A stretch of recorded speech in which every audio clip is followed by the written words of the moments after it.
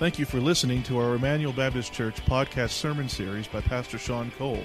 Emmanuel exists to display God's glory, declare God's gospel, and to disciple for God's Great Commission. If you have any questions about this message or would like more information about our church, you can visit our website at www.ebc-online.org. Now here's Pastor Sean. The rest of you can open your Bibles to 2 Samuel chapter 12. 2 Samuel chapter 12. And before I start this morning, I do want to reiterate the announcement I made last week. In case you were not here, Marcy, our children's director, who's been children's director for over 5 years now, just feels led of the Lord to step down from that position to spend more time with her family. And so she will be transitioning out of being our children's director. And so we are in the process of creating a children's team in the transition time. So if you feel led to be part of that team, would you come see me, or maybe even come see Marcy? And maybe God's even calling you here this morning to possibly be the next leader of our children's ministry. I'm not sure what God's doing in your heart, but I just wanted to reiterate that this morning. 2 Samuel chapter 12, we're actually going to be in verses 15 through 17, but we've got to back up because last week, what did we see? The catastrophic consequences of David's life unraveling before his very eyes. If you remember the soap opera that we looked at last week, where Amnon had lust over his sister Tamar, and he raped her, and then he kicked her to the curb as damaged goods, and then Absalom, the other brother, came and took up vengeance and had Amnon killed, and then he had to flee for his life. And as we saw last week in 2 Samuel chapter 13, no one is acting righteous in Israel. The men have abdicated their leadership. The men are either acting lustful, exploitative, manipulative, passive, or vengeful. And the only voice of reason, the only voice of godliness is from this silenced virgin girl who was treated so poorly and so violently. And no one listens to her. And this is a direct result of God's promise to David because of his sin with Bathsheba and Uriah. So let me just remind you of what Nathan the prophet said to David after his major sin back in 2 Samuel chapter 12. Let's pick up in verse 10, because this sets the context for everything else that happens that we're going to look at this morning. Verse 10, Nathan the prophet says to David, "Now therefore the sword shall never depart from your house, because you've despised me and taken the wife of Uriah the Hittite to be your wife. Thus says the Lord, behold, I will raise up evil against you out of your own house, and I will take your wives before your eyes and give them to your neighbor, and he shall lie with your wives in the sight of the sun. For you did it secretly, but I will do this thing before all Israel and before the sun." God will discipline his wayward children to bring them back home. Hebrews chapter 12, verse 11. "For the moment, all discipline seems painful rather than pleasant, but later it yields the peaceful fruit of righteousness to those who've been trained by it." Now, I don't want you to raise your hand here, but have you ever experienced the discipline of the Lord in your life? Have you ever had to experience those catastrophic consequences of sin that begin to unravel in your family and in your relationships, where things just spiral out of control? Have you seen these types of sins damage your relationships with others? And here's what often happens. After periods of severe sin, and maybe you've been there before, after periods of severe sin, what are we often tempted to think? We often are tempted to wonder, has God abandoned me? Does God still love me? Has God forsaken me? Have I done so evil and so wicked that I am out of God's good graces forever? And has God disciplined me because He loves me, or is this really because He hates me? Here's the big idea for today's message, and we're going to see it span 3 chapters. We've got a lot of ground to cover this morning. Don't worry, we're not going to be here as long as you think we will. Here's today's point. In the midst of the catastrophic consequences of sin, God still sovereignly works to preserve His wayward children. So here's the blessing for you this morning. If you're truly a child of God, if you're truly His, if you've truly been born again, if you truly are soundly saved in the name of Jesus Christ, when you sin, and you will, and when you majorly sin, and you might, and when you get so far out of God's reach, it may seem, God is going to sovereignly work in your life to preserve you and to bring you back. He's not going to let you be going beyond His sovereign grasp to bring you back. Now, it may be painful. It may be trying. It may be the last thing you want to endure. Nobody here wants to endure the sovereign hand of God's discipline. Nobody here wants to be hit by God's 2x4. But it may just exactly be what God is using sovereignly in your life to bring you back to Him. And the reason He's doing it, we must remember, is because He really does love us. He really does love us. He's doing it because He loves us that much. Now, we're going to cover a lot of ground this morning, and so we're not going to read every word of every chapter. I'm going to fill in the gaps. But what I want us to do is I want us to see this sovereignty of God in action unfold over 3 chapters in the life of David, his true child. So, last week, as we ended chapter 13, what did we see? Absalom is fleeing for his life. He's a fugitive. He had killed Amnon, and so he had to flee. And so he has to be gone 5 whole years before he's actually allowed back into the kingdom. So 5 years have spanned. And Absalom comes back, but his intentions as the son are not to submit to David, to not follow David's leadership, but to raise up a conspiracy, to revolt against the house of David, to basically take over the kingship. So 5 years have passed. And we need to remember 2 things about David. We can't forget these 2 things about David. No matter how sinful he is, he's still a man after God's own heart. And he's still the rightful king of Israel. He's the anointed one of Israel. So he deserves to be king, not because he's so good, but because God anointed him to be king, and he's still a man after God's own heart. Now, he's going to have to endure discipline. He's going to have the sword never depart from his house. There's going to be a lot of things David's going to have to face, but God is going to preserve David to the end, just the way He will preserve you to the end if you're truly His. Now, one thing we find out about Absalom, he's a rock star. Have you guys ever seen the cover of GQ?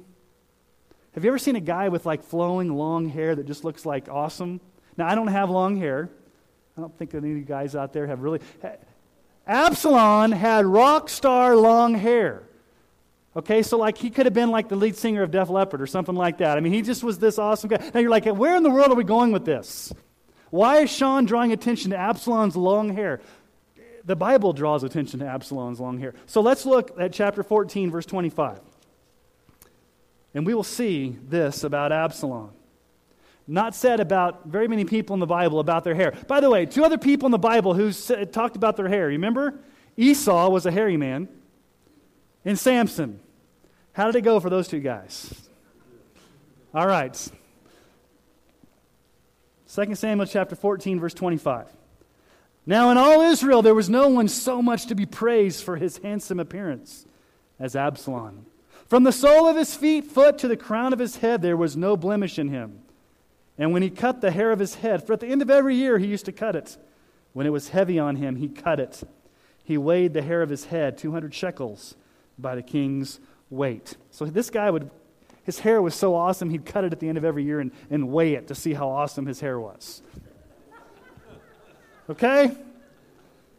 So he's this rock star, chiseled looks, washboard abs, GQ, just awesome hunk of a man with this long flowing hair.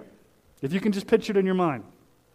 Now, we'll find out that his long flowing hair is his downfall later on. So be wary of anybody with long flowing hair in the Bible. But if you remember Israel, they are enamored with outward appearance. All the way back to our very first message, what did Israel look at? They looked at outward appearance. And when God chooses David, what does God say? In 1 Samuel 16:7, but the Lord said to Samuel, do not look on his appearance or on the height of his stature, because I have rejected him. For the Lord sees not as man sees. Man looks on the outward appearance, but the Lord looks on the heart. Nobody cares about the heart of Absalom in Israel. All they care about is this guy's drop dead, awesome with long flowing hair. He's got to be our next king. So what I want us to do is to explore 4 major scenes that span chapters 15 through 17. 4 big scenes. So here's scene 1. Scene 1 is the treachery of conspiracy. The treachery of conspiracy. So let's go into chapter 15 and let's read verses 1 through 12 and let's see the treachery of conspiracy. Remember, Absalom has been allowed back after the fugitive 5 years later, and here let's pick up the story. After this, Absalom got himself a chariot and horses and 50 men to run before him. And Absalom used to rise early and stand before the way of the gate. And when any man had a dispute to come before the king for judgment, Absalom would call to him and say, "From what city are you?" And when he said, "Your servant is of such and such a tribe in Israel," Absalom would say to him, "See, your claims are good and right, but there is no man designated by the king to hear you." Then Absalom would say, "Oh, that I were a judge in the land. Then every man with a dispute or cause might come to me, and I would give him justice." And whenever a man came near to pay homage to him, he would put out his hand and take hold of him and kiss him. Thus Absalom did to all of Israel who came to the king for judgment. So Absalom stole the hearts of the men of Israel. And at the end of 4 years, Absalom said to the king, "Please let me go and pay my vow, which I have sworn to the Lord in Hebron. For your servant vowed a vow while I lived at Geshur in Aram, saying, 'If the Lord will indeed bring me back to Jerusalem, then I will offer worship to the Lord.' The king said to him, 'Go in peace.' So he arose and went to Hebron. But Absalom sent secret messengers throughout all the tribes of Israel, saying, 'As soon as you hear the sound of the trumpet, then say, Absalom is king at Hebron.' With Absalom went 200 men from Jerusalem who were invited guests, and they went in their innocence and knew nothing. And while Absalom was offering the sacrifices, he sent for Ahithophel the Gilonite, David's counselor, from his city Gilo, and the conspiracy grew strong, and the people with Absalom kept increasing." First thing we see about Absalom is he amasses for himself horses. If you go back to Deuteronomy 17, no king in Israel was to amass personal horses, so he's the first king to really break that rule. But here's what Absalom does. For 4 years, what does he do? He stands at the city gate, and he basically says, "Listen, you guys have a problem? Come to me, because I'm the man." David the king, he's an ivory tower politician. He doesn't know what he's talking about. He's lost touch with reality. I'm the one that you need to come to. I can give you justice. I can answer your question. And so what David is doing over a 4-year period, Absalom's doing over a 4-year period, is he's creating an atmosphere in Israel of distrust. Basically saying, you can't trust David. Trust me. I'm an everyman. I'm down in the trenches. David, he's distant. He's way off there worrying about king things, but I'm your man. And so after 4 years, day after day, he's basically being a politician. He's positioning himself to take over the kingdom as king. And verse 6 tells it all. What does verse 6 say? Absalom stole the hearts of the men of Israel. He stole their hearts. In other words, he duped them. He fooled them. He pulled the wool over their eyes. He had manipulated the political atmosphere to where the entire nation would now be turned against David and now siding with Absalom. Now let's see scene 2, the trial of exile. Word gets back to David that his son is conspiring, and that his son has gone to Hebron, where actually David was first anointed king by the tribes of Israel. And he has basically positioned himself as king to take over. And so here's what David does. David has to flee Jerusalem, which is amazing. Think about David for a moment. He's the man who killed Goliath. He's the one that slew the Philistines. He's the one that brought the Ark of the Covenant back to Jerusalem. He is the one that had the mighty men. And here he is having to hightail it out of the capital city of Jerusalem for fear of being assassinated by his very own son. So David has to flee in exile. But we see David's true heart in chapter 15, verses 24 through 26. So let's look down there at verses 24 and 26, chapter 15. "And Abiathar came up, and behold, Zadok came also with all the Levites, bearing the ark of the covenant of God. And they set down the ark of God until the people had passed out of the city. Then the king said to Zadok, carry the ark of God back into the city. If I find favor in the eyes of the Lord, he will bring me back and let me see both it and his dwelling place. But if he says, I have no pleasure in you, behold, here I am. Let him do to me what seems good to him. The priests have an idea. We can't leave Jerusalem without the Ark of the Covenant. So we better bring the Ark of the Covenant with us. And David says, no. I am not going to use the Ark of the Covenant as a good luck charm. Take it back to Jerusalem. And the priests are like, what in the world are you doing, David? We need God's furniture with us. If we don't have God's furniture, we're toast. And David said, it's not about God's furniture. It's about God's favor. It's not a piece of furniture that I need. It's the Lord's favor. And so what David was tempted to do with the Ark of the Covenant was somehow use it as a lucky charm type thing to bargain with God. Maybe you don't have an Ark of the Covenant in your life, but have you ever tried to bargain with God? Have you ever tried to use God in some type of way? Maybe you've tried to get God in your good graces. Maybe you've said things like this, God, if I go to church this week and sing really loud, then you're obligated to bless me the rest of the week. Or maybe you've said something like this, God, if I sow my seed into this televangelist ministry, you're obligated to give me my blessings. Or God, if I just do this one good deed at work and help this person at work, you are obligated to give me a raise and give me my blessings. How often do you play games with God by saying, God, if I just do this thing, then you're obligated to do this? And we think that we can somehow obligate God to do something for us. And David's not going to play that game. David knows what? David knows this. Back when Nathan the prophet confronted him, he should have been killed. What's the penalty for adultery? What's the penalty for murder? Death. And God spared David's life. So David knows, I should have died at the hand of God. And David basically says this, if I go into exile, and I lose everything, and my son becomes the next king of Israel, and my kingdom stripped away from me, that doesn't matter because God has the sovereign right to do it, and He owes me nothing. He owes me nothing. I'm going to submit myself to God's sovereign right to be God. It's very similar to what Paul writes in Romans 9, quoting Moses. Romans 9, 15 through 16. For he says to Moses, I will have mercy on whom I will have mercy, and I will have compassion on whom I have compassion. So then it depends not on human will or exertion, but on God who has mercy. David understood this. He understood God has a right to be sovereign, and he doesn't appeal. He doesn't say to God, hey, listen, God, here's my resume. If you forgot, God, here's my resume. I'm the great shepherd of Israel. I'm the king. I'm the anointed one. Look at all the Philistines I've killed. Do you remember Goliath, God? Look, God, you owe me. I shouldn't be going into exile because, God, you owe me. That's not what he does. He knows that God owes him nothing. Now, do you have that same attitude sometimes before God? God, you owe me. So here's my resume. Here's all the things I've done for you, God. God, I've done all these things for you, so now you owe me.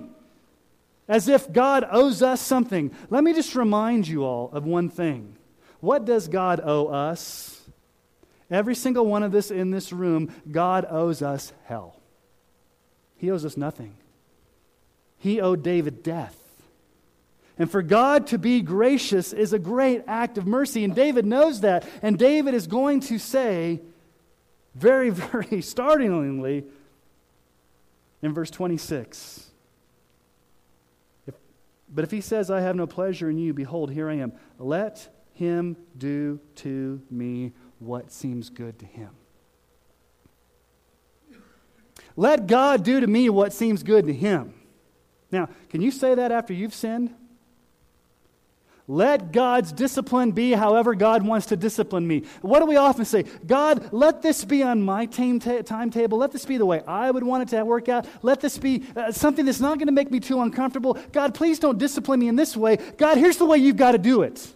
And we tell God what he should do. And David says, no, let God do to me what seems right. And the only thing David does is says, listen, I know I should die. I'm rightfully going into exile because I've sinned. And if God keeps me there, God has every right to do that. And if God brings me back, he has every right to do that. The one thing I'm not going to do is I'm not going to say, God, you owe me, and try to get God in my good graces. So he understands the sovereignty of God, that God has the right to do what God's going to do. But here's the thing that God does. In God's sovereignty, he does something gracious to David. He gives David 3 trusty friends: Zadok, Abiathar, and Hushai. You'd love to have those 3 friends, right? You ever had a friend? I wish I had a friend named Hushai. Now you may be like, well, who are these guys? Well, here's what happens. Zadok and Abiathar are the priests, and they go back to Jerusalem, and they're basically the spies. The behind-the-scenes priests that nobody would know about, but they're the eyes and ears. And then Hushai, we'll find out a little bit later about Hushai, he's used by God to actually deliver David. So God does, in the kindness of his discipline, bring friends into David's life to surround him. And God may do that to you. Here's the thing that often happens. Think about your life for a moment. Have there been times in your life when you've sinned, or you're going through a struggle, or you're going through a problem, and God brings a friend at just the right time to say the right word at the right moment, and you did not like to hear it at that moment, you did not want that friend to come to you in that moment, but when you look back on it, it was the exact right thing that needed to be said in that right moment. God in his sovereignty, in his grace, when you're down here, he will bring friends to bring you up here in his grace. To speak the truth in love, as Ephesians 4:15 says. Rather, speak the truth in love. We are to grow up in every way into him who's the head, into Christ. So God will bring a friend into your life at times to speak the truth. I don't want to hear the truth, but he will speak the truth in love. And it's often like what Proverbs 27:6 says. Faithful are the wounds of a friend, profuse are the kisses of an enemy. Have you ever been wounded by a friend? It's a good thing if they're a true friend, because the wound is meant to bring you to repentance and to speak truth into your life. And God does that with David. He brings him 3 good friends. Now, let's look at scene 3, the travesty of betrayal. Now, if God gave David 3 good friends in chapter 15, in chapter 16, we're going to see the exact opposite. 3 men who betray David. 3 men who betray David. Now, I'm not going to go through all this because we're just going to briefly go through chapter 16. Ziba is the first one to betray David. Now, you have to say, well, who's Ziba? Do you guys remember Mephibosheth from a few weeks ago? Mephibosheth was Jonathan's son, the son who was crippled in his feet. And remember, David blessed him and invited him into the family and let him sit at the table and basically gave him all of Saul's inheritance, that Mephibosheth. Ziba was Mephibosheth's counselor, or his servant, his right-hand man. And so Ziba comes into David and says, listen, David, Mephibosheth is on Absalom's side. He's betrayed you. And David's shocked. Why in the world would Mephibosheth betray me when I was so kind to him? And so basically in a snap decision, David disinherits Mephibosheth because he believes the lie of Ziba. Ziba tells a bold-faced lie to David about Mephibosheth. The second man is Shimei. Go back and read chapter 16, and Shimei is a cranky man who basically blurts out F-bombs to David and throws rocks at him. David's kind of coming with his crew, and Shimei's out there, and it says he kept cursing over and over David, cursing him, throwing rocks at him. And Abishai, David's bodyguard, wants to go kill Shimei. And David says, don't kill him. Let him keep cussing at me. And you're like, well, why in the world would David want this guy to keep cussing at him? Because here's what David thinks. This guy could be right. He could be sent of the Lord to come curse me because of my sin, and I don't want to get in the way of what God may sovereignly be doing. So let this guy cuss me out. He may be from God. Now, we may not comprehend why God would send somebody to cuss us out, but in David's mind, he's thinking, this could be from God. So you've got Ziba who betrays David. You've got Shimei who cusses out David and throws rocks at him. But the worst thing is he's betrayed by his most trusted counselor. The third man to betray him is Ahithophel. Now, who's Ahithophel? Ahithophel is Bathsheba's grandfather. Now, he was David's most trusted counselor. and he switches sides. He goes with Absalom. And we don't know why Ahithophel switches sides. It could be that in his mind, he just can't get over the fact that David killed his daughter-in-law's husband and committed adultery with his granddaughter-in-law, Bathsheba. And what he does, Ahithophel, and I have to be kind of rated G here because we have kids in the audience. But if you remember, from 2 Samuel 11, 12 through 13, it'll be up on the screen. Let's read this again. Thus says the Lord, behold, I will raise up evil against you out of your own house, and I will take your wives before your eyes and give them to your neighbor, and he shall lie with your wives in the sight of the sun, for you did it secretly, but I will do this thing before all Israel and before the sun. Here's what Ahithophel convinces Absalom to do. Absalom, go make this public bed on top of the roof of the palace, that same place where David saw Bathsheba bathing. And here's what you're going to do, Absalom. I want you to steal all of David's wives, and I want you to go up there, and I want you to engage in activity so that all of Israel can see what you're doing. Now, that's pretty wicked. And it's prophesied right there. David, you did this act in secret. Your son's going to do it in front of everybody. And so not only is it a sexually immoral act out there in front of everybody on top of the roof, but it is a way of Absalom saying to David, listen, I'm cutting all ties. There is no going back. I am putting the nail in the coffin. This is an outright rebellion against you as king. I have stolen your wives. I am doing this publicly. There's no turning back. I am revolting against you. And Ahithophel is the one that convinces Absalom to do that. Now, let's look at scene 4, the triumph of salvation. There's something brewing behind the scenes. David has to flee, but he sends back Hushai, his best friend.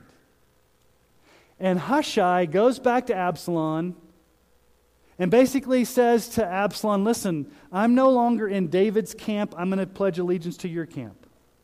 And so Absalom's faced with the choice as the quote-unquote new king now. He's got 2 counselors, Ahithophel and Hushai. Who's he going to listen to? Is he going to listen to Ahithophel, David's old counselor, or is he going to listen to Hushai, David's best friend? And so David sends Hushai back to basically confuse things. And so let's pick up in chapter 15. Let's go back to chapter 15 and look at verse 31. Chapter 15, verse 31, David prays something. This is what he prays. And it was told to David, Ahithophel is among the conspirators with Absalom. And David said, O Lord, please turn the counsel of Ahithophel into foolishness. So what David prays here is, he says, listen, this guy's betrayed me. This guy's gone against me. What I want you to do, God, is any type of counsel he gives to Absalom, any type of military strategy, anything he gives, please let it come to foolishness. Don't let it be listened to. Let him become a fool. And that's exactly what happens when Hushai comes into the scene. So let's pick up in chapter 16. And I know we're kind of jumping around here, but chapter 16, verses 15 through 21. This is kind of masterful, the way Hushai comes in and basically positions himself as the new counselor. Hopefully you're tracking all these names. Now Absalom and all the people and the men of Israel came to Jerusalem, and Ahithophel with him. And when Hushai, that's the Archite, David's friend, now remember Hushai's been sent back there to kind of be a spy, came to Absalom, Hushai said to Absalom, long live the king, long live the king. Now, that's kind of cryptic. What does he say? Long live the king. Well, which king's he talking about? Is he talking about David or is he talking about Absalom? I think Hushai is talking about David, but he's trying to play a trick on Absalom because Absalom is so wrapped up in himself. Listen to what else he says. And Absalom said to Hushai, is this your loyalty to your friend? Why did you not go with your friend? And Hushai said to Absalom, no, for whom the Lord and this people and all the men of Israel have chosen, his I will be, and with him I will remain. Who's he talking about? David or Absalom? It's cryptic. So what happens here is Hushai gets into the inner circle. And here's what Absalom wants to do. In chapter 17, Absalom wants to go kill David. Let's just go revolt. And so he goes to Ahithophel, his first counselor. And Ahithophel says, listen, here's what we've got to do. We've got to strike hard, strike fast. Let's take 12,000 men. Let's go in and do it right now. Let's do it right now. We can do it. David's probably hiding out. We can get intel. Let's go get David right now. And so Absalom says, okay, that's Ahithophel's counsel. Remember, what did David pray? Ahithophel's counsel would be frustrated. And so Absalom says, let me get a second opinion. Let's go to Hushai. Let's see what Hushai has to say. So let's pick up Hushai's advice. So let's go into chapter 17, verses 5 through 14.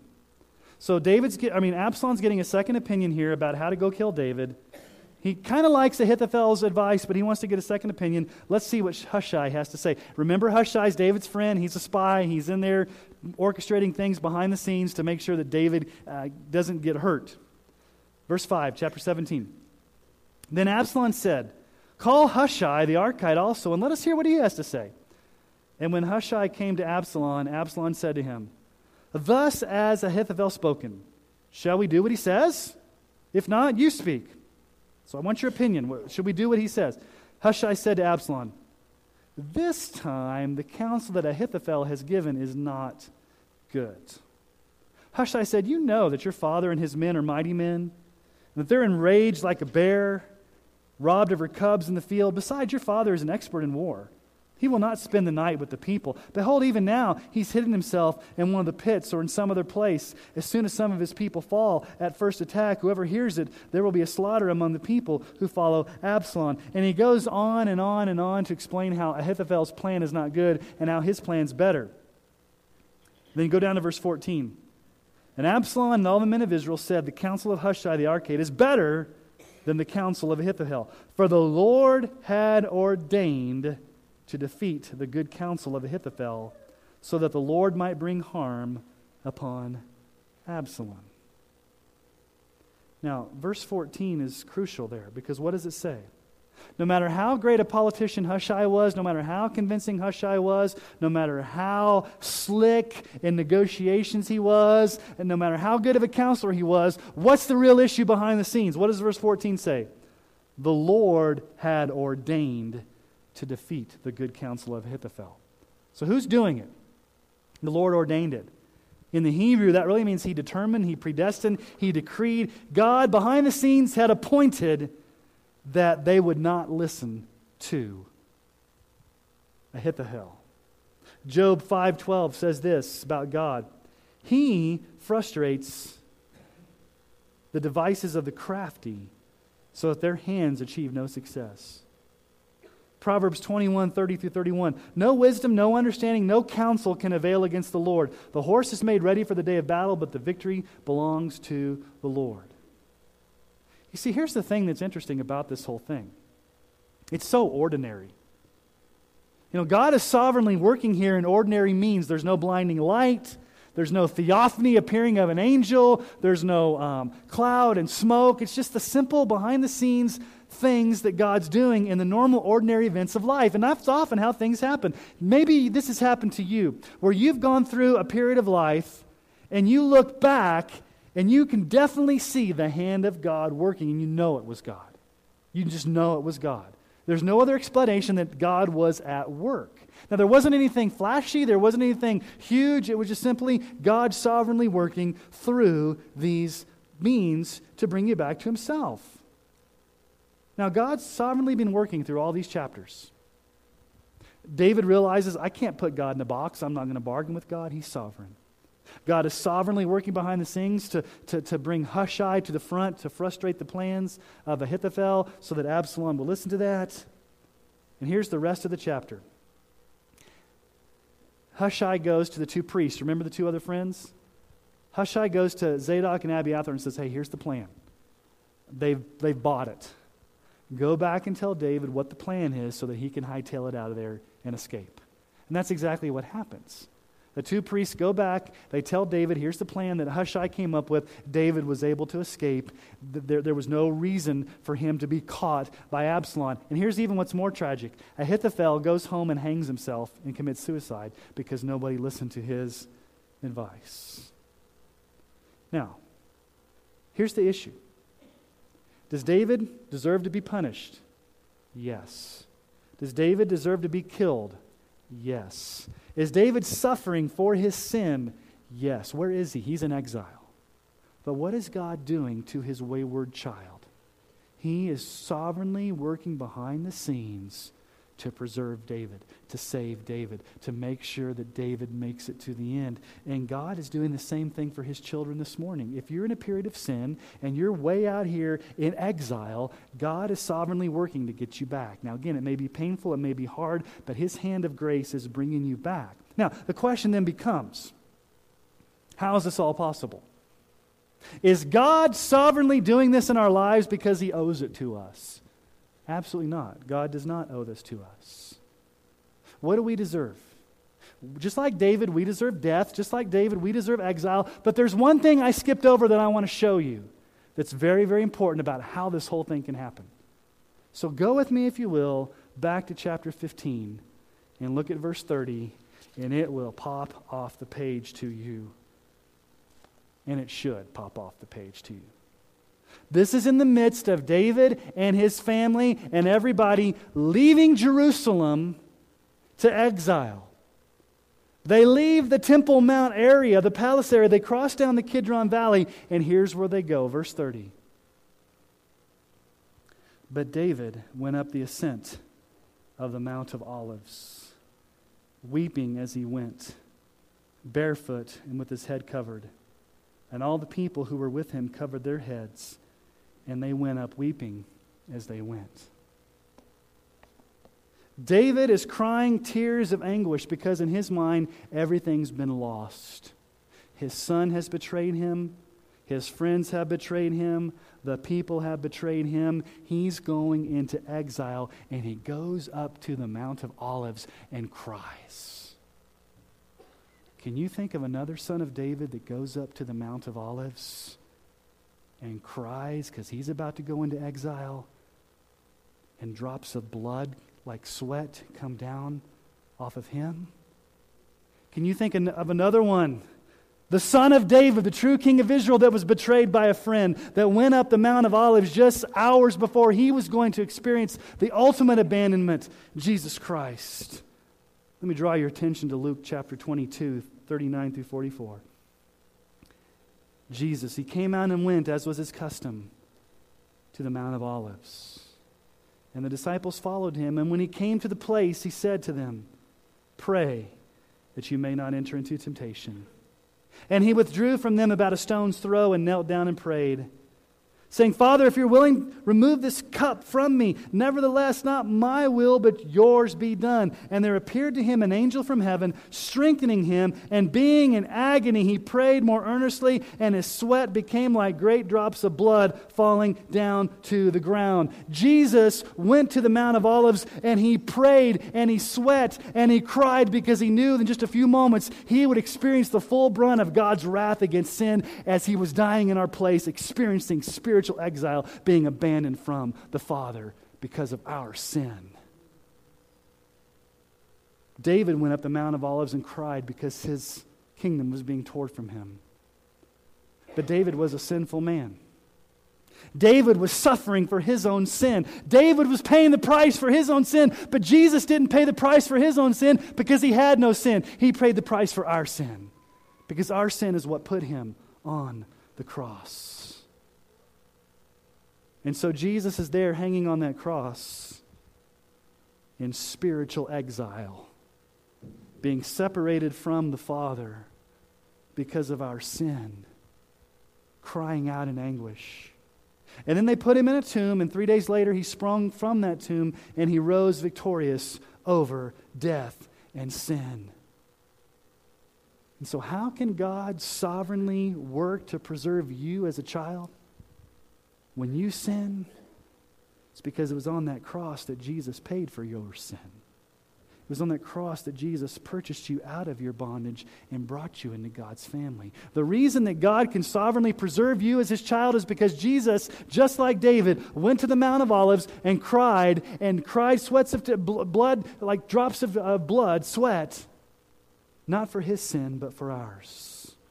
He purchased us as his very own. So I want us to kind of wrap up what we've looked at over the past few weeks. We've been kind of progressively going through the consequences of David's sin with Bathsheba. And here's some truths we need to remember. Number one, sin is offensive to a holy God. All the way back to what David did in Bathsheba and Uriah, it was offensive to a holy God. We also saw in Psalm 51 that we need to confess and repent of our sins. We need to own up to our sins. We need to let our sins be known to God and confess that. And then we also saw that God absolutely forgives all of our sins through the blood of the cross. He forgives our sins from first to last. We can count upon that. But you may have to face the consequences of those sins. And those consequences may be difficult. It could be God's hand of discipline in the consequences of your sins to bring you back to Himself. And that hand of discipline may be heavy, and that hand of discipline may be painful, but it's a hand of love that God is bringing you back to Himself. And God's not doing it out of vengeance. He's doing it because He loves us. And here's the bottom line. If you're truly a child of God, you can absolutely count on the fact that God will sovereignly preserve you to the end and bring you back. You are never so far out of the reach of a loving God that He can't grab you back and bring you to Himself.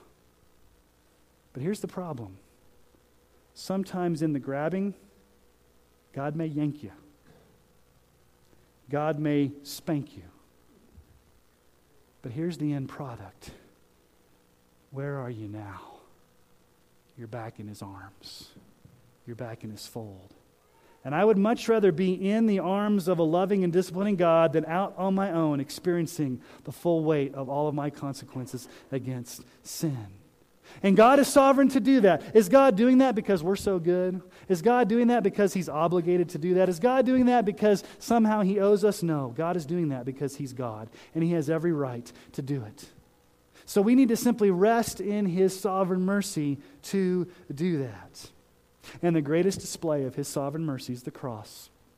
Anytime you doubt God's love for you, just look back at the cross and realize it was there that Jesus took all of your sin, past, present, and future, in His body on the cross, paid for it, died and rose again that you might have life. And because Jesus suffered, and because Jesus was abandoned, and because Jesus was forsaken, it's a promise to you that you will never be abandoned, you will never be forsaken because Christ did it in your place. You have a loving Heavenly Father that welcomes you back. You will never experience spiritual exile because Jesus did. You may experience spiritual discipline, but never exile. And the discipline may be heavy, but it's not forever. And God's ultimately doing it because He loves you. And so as wayward children, maybe there's some wayward children here this morning, and only you know who you are. And maybe there's some in this room that are in a period of rebellion against God. You're walking away from God. You're throwing your fist up at God. You're in a habitual pattern of sin against God. And you are a true child of God. You know you're a Christian. I'm not talking to lost people here. I'm talking to true Christians here. You are far away from God. God desires to bring you back. And you may be in the period of the worst discipline of your life, but realize God's doing it as an act of love to bring you back to Himself. And so some of you here this morning that are true children of God need to receive that discipline and repent and come back home. And the promise is if you come back home, you find the Father, just like the prodigal son. He runs to meet you and receive you and celebrate over your repentance. He will bring you back because He loves you. And He proved that love by sending Jesus to die on the cross. So let me ask you to bow your heads this morning. And as your heads are bowed, I just want you to think about the sovereign mercy of a loving God. His discipline, His love, His grace. And however you need to respond to Him this morning, would you take the time this morning to respond? Don't let this moment go by without responding to the Word preached and the Holy Spirit evident in this place. We're thankful that You are a Father. And like a good father, You discipline Your children. And Father, You're disciplining us because You love us, not because You're mad at us or because You're being mean to us, but because You truly love us. And sometimes discipline, Father, is the only way to get us back because we are so stubborn. We are so rebellious. And Lord, we see a picture of David who just resigned himself to Your sovereignty and said, Lord, let You do what seems best to You. And Father, may we be in that posture this morning. we would all just in our hearts say, Lord, would you do what seems best to you? Not what seems best to us or not what we may want, but Lord, what you desire and what you want. As Jesus prayed, let your will be done, not ours. And we are so thankful, Jesus, that you went to Calvary on the cross to die for our sins. And before that, you went to the Mount of Olives. And in the Garden of Gethsemane, you prayed and you sweat drops of blood and you agonized over the fact that you were going to be abandoned. And Jesus, we're thankful that you were abandoned on the cross. You were forsaken on the cross. You were exiled on the cross so that we would never have to experience that. We would never have to be exiled. We'd never have to be abandoned. We'd never have to be forsaken because you experienced that for us. And when we trust you by faith, Jesus, we know that we get all of your record put to us and all of our sin put to you so that we're accepted by God the Father as children. So, Lord, if there's any wayward children in this room this morning that are walking away, drifting away, slipping away, rebelling away, would you, Father, do what seems best to you in your sovereignty to bring them back because you love them? And Father, again, as I'm even thinking about this, thank you for the friends that you bring into our lives that speak truth with love. And maybe we need to be wounded by a friend this week so that we can repent.